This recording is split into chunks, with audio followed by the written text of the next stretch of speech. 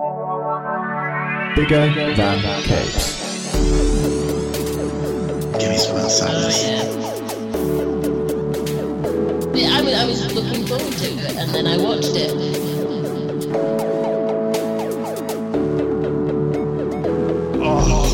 Oh, dry.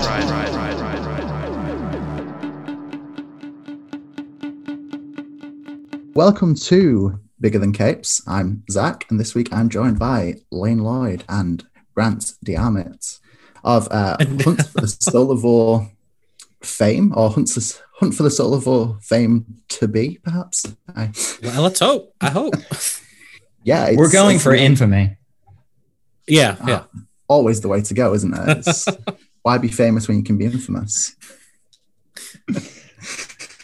So how are you both doing? It's good to meet you for the first digital time, I guess. Good to meet you. I'm doing okay. How are you, Grant? Oh, I'm doing fantastic. We had a little rut starting last Saturday, kind of a low period, but now it seems like we're finally like back on the horse, back on track. So that's been great. That's the issue that I see with a lot of Kickstarters is that at some point it's pretty much the middle week you just don't get any traction, and I don't know why. I've never been able to figure it out because it always seems like there's a big bump at the start and a massive bump at the end, but a weird little dip when it seems like people don't realize they don't have to pay until the end of the campaign. My only thought is that it has to do with our lizard brain, and for some reason the last 10 days everyone's like, oh shit, that's right, I have to pay for this. There's another Kickstarter going on right now called Green Inferno, edited by this creator named Matt Blairstone. And Matt called this period the long, lonely howl of Kickstarter. Yeah. And I love that. I was like, oh my God, that's exactly what it is. A long, lonely howl. Yeah, because you're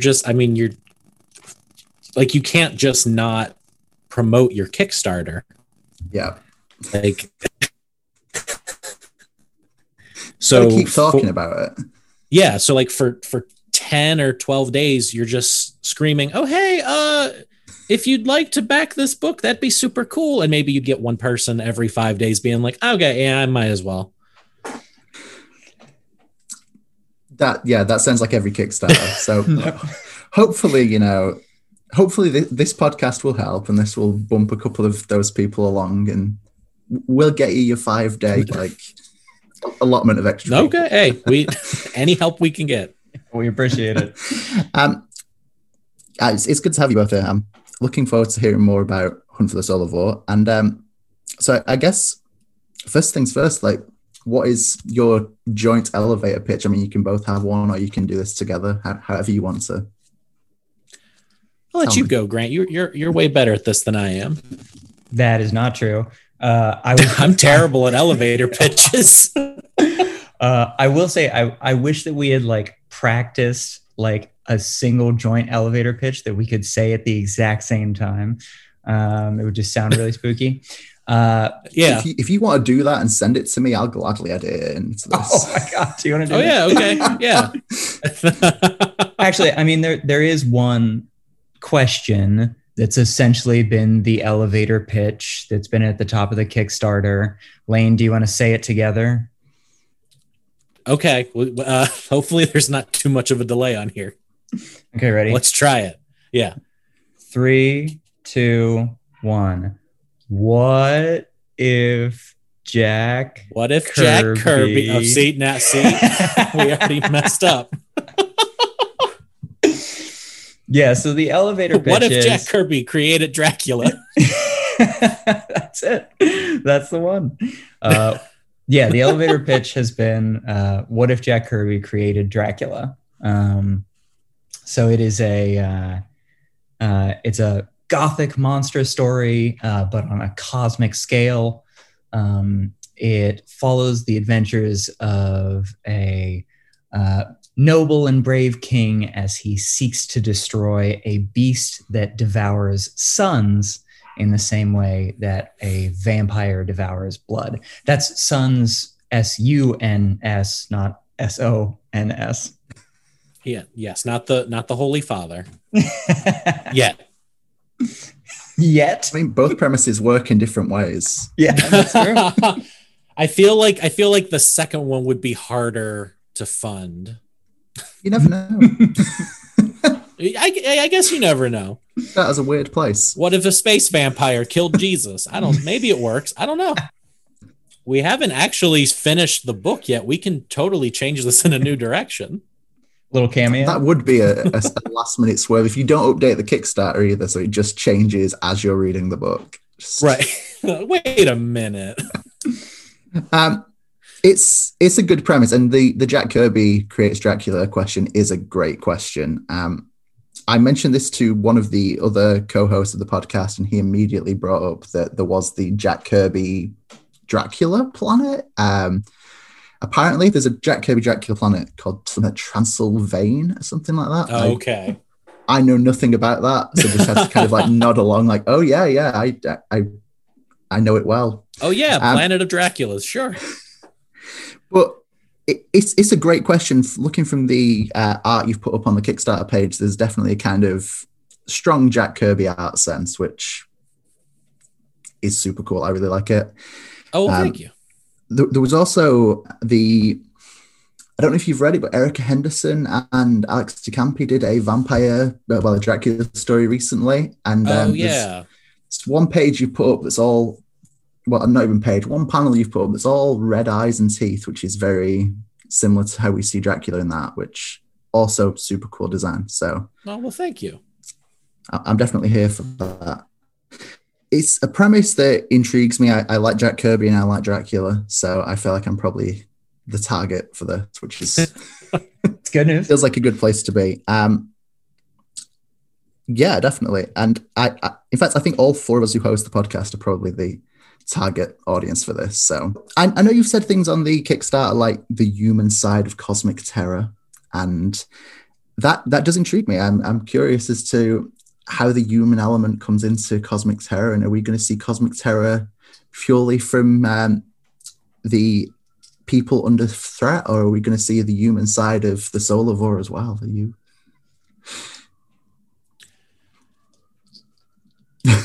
Oh, I thought you were about to talk, Grant. I'm sorry. Oh yeah, I'm happy to. Yeah, so I will say there's no human side to the Solarvore. It's a shame. So yeah, not in this one, at least. The sequel, Okay. he learns how to dance. Oh, excellent. Great. yeah. It's just all Mamma Mia music. The sequel. Yeah. So You act like I wouldn't do that. I'm all here for it. Here we go again. Yeah. So Again, target audience, I think is great. Love it. A couple of years back, I was at a Comic-Con, New York Comic-Con panel with Joe Hill, and who, by the way, gave us a shout out on Twitter, which was nice. amazing. Just made my week and day and year. And Joe Hill said that,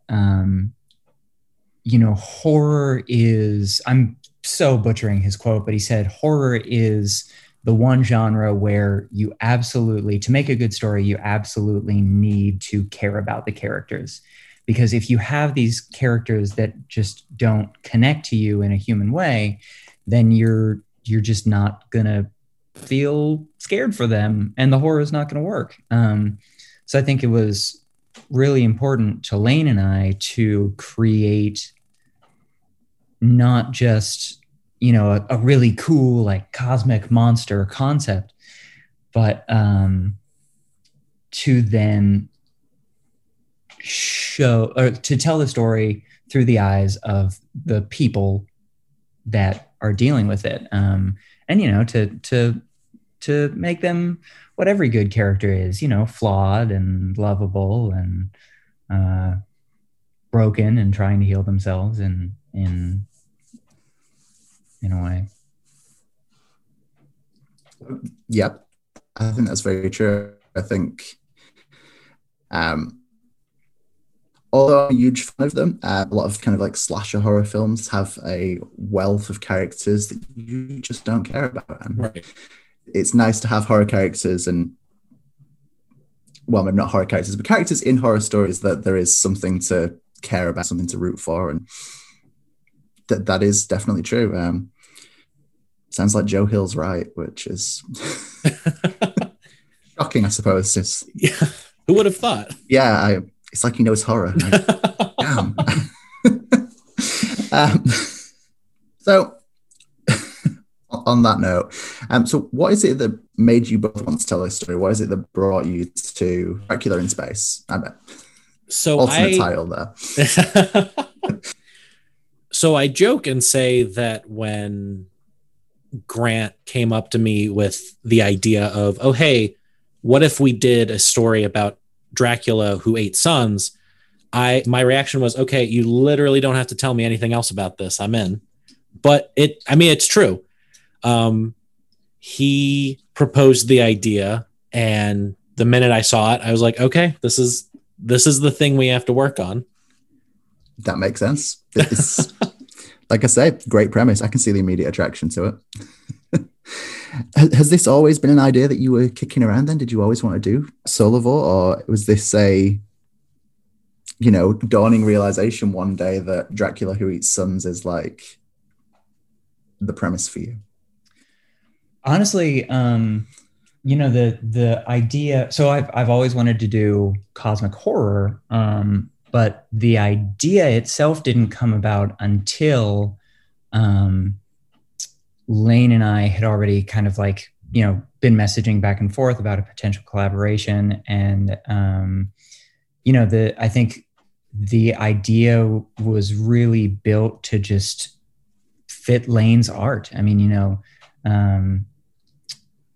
Lane has this incredible style. A lot of people know their previous comic, God Puncher. It's weird and it's trippy and it's all these different things. And so I think, the idea for Solarvore really came about to fit what I knew they could do. Yeah. Mm-hmm. That sounds really nice. That's it's nice to see you both working together in such a collaborative way and trying to create something that fits each other. So we've already touched on Dracula and we've touched on Jack Kirby as we started with that. But I feel like when I was looking through the Kickstarter and we've got things like character names of King Theosis, Abenor, the Valkynae, and the artwork overall, I feel like there's definitely some other inspirations coming in from the kind of Jack Kirby Thor stuff and the, maybe not just Jack Kirby's Thor stuff, but the more classic Norse mythology, I guess, if we go before Marvel Comics for a few minutes. Right. Not that there is a before Marvel Comics. No. Of course, we all know. We all know. I was going to say,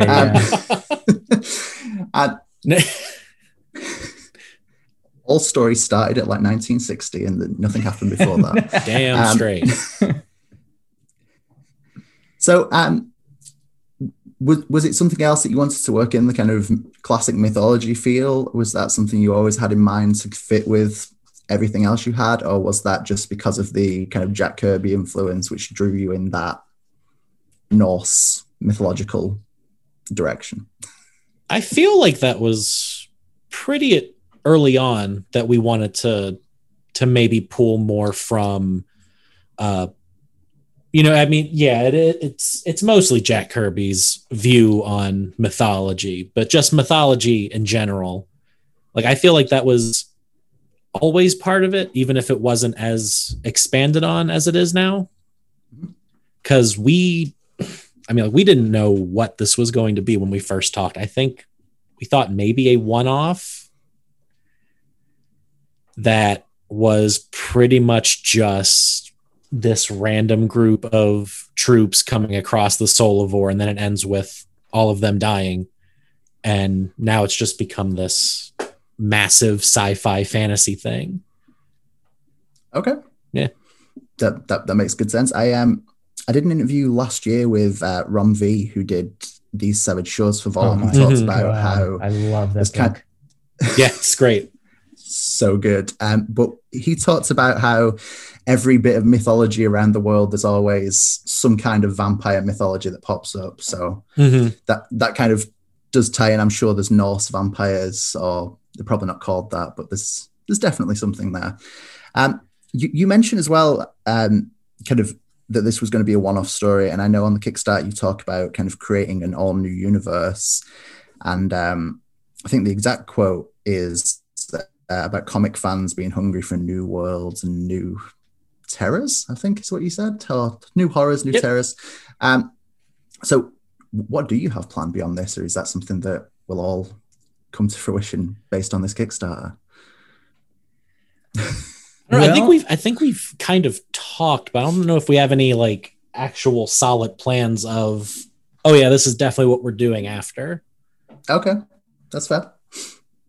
So more cosmic stuff then, I guess. Yeah, like we've had.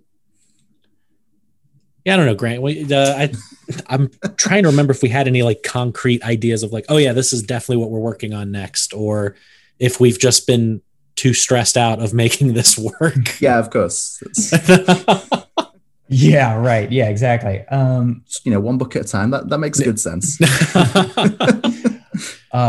Well, so because usually I have no problem of trying to do way too much, but yeah. So before we decided to do Hunt for the Soulivore, we had been pitching a larger Soulivore story, and it would have been 5 issues, and we shopped it around, got some no's, and then we decided to take. It was actually Lane's idea. They suggested that we do a Kickstarter, and so we decided to take a little, like, basically short story that appears at the beginning of the 5 issues that we had planned, and like expand it and turn it into Hunt for the Soulivore. So there are there's like more, there's plenty more possibilities, because we kind of have this like backlog of stuff that we had originally tried to get turned into a series, but yeah, as far as like, are we going to how are we going to follow up on that? Like, how are we going to just like do the first issue then as like our next Kickstarter if this one is successful? We haven't talked about what the plan is going forward. Okay. Yeah. That is completely fair. It's, you're starting something new. It's a hard time to plan for the future. And right. Yeah. Very true. So, as far as I understand, this is the first book that you've worked on together. I know I've not read it yet, but I came across God Puncher when it was originally on Kickstarter, and I didn't back it at the time. And ever since I've seen more of your art, I feel like I should have.